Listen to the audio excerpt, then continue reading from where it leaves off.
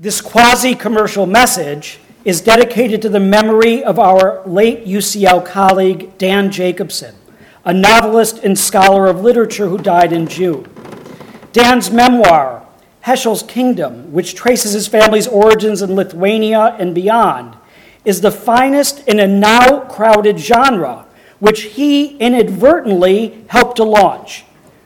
Why am I talking about Dan here when I'm supposed to be using my precious time to introduce Mordecai Richler's On Snooker? With all due respect to those who have spoken and written of Dan's passing, they missed something really big. He was crazy, utterly crazy about tennis. He played Saturday mornings at Parliament Hill with Lewis Wolpert and various other academic heavyweights. Come on! Lots of people regularly play tennis and other sports. But if one were to observe the group of genteel Gentiles, who I won't identify, who played around the same time, the character of their play and interactions was altogether different from that of Dan, Lewis, and company, even though their level of competence in tennis were relatively equal. Dan, in a word, was obsessed. It wasn't just something he did or did for exercise. It was one of the most critical parts of his being. It was in his kishkas. Those who think that they possess either a comprehensive or deep understanding of Jews without an awareness of their intense attachment to sport don't know their asses from their tennis elbows. Of course, there is a segment of the Jewish community which we'll call religious or even intellectual. They don't count here. I'm talking about the men, and yes, the women, who went to the fights instead of to shul on Friday nights.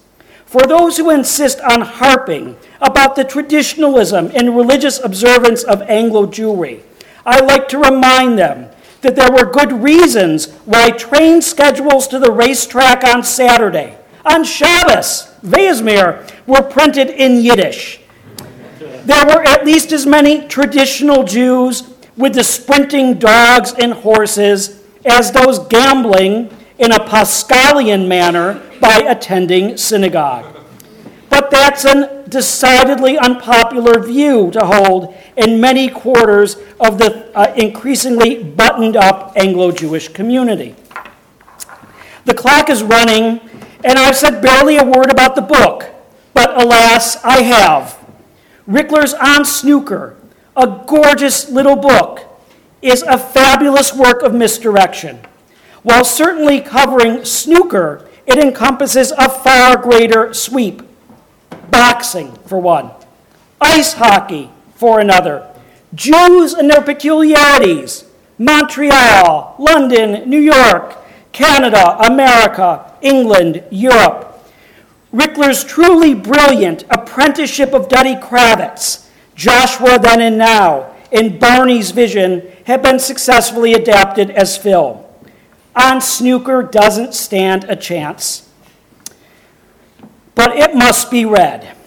With subtlety and yet an abundance of humor and irreverence, it provides greater insight about the modern Jewish experience than any other book. Okay, if you know a bit about snooker, it helps.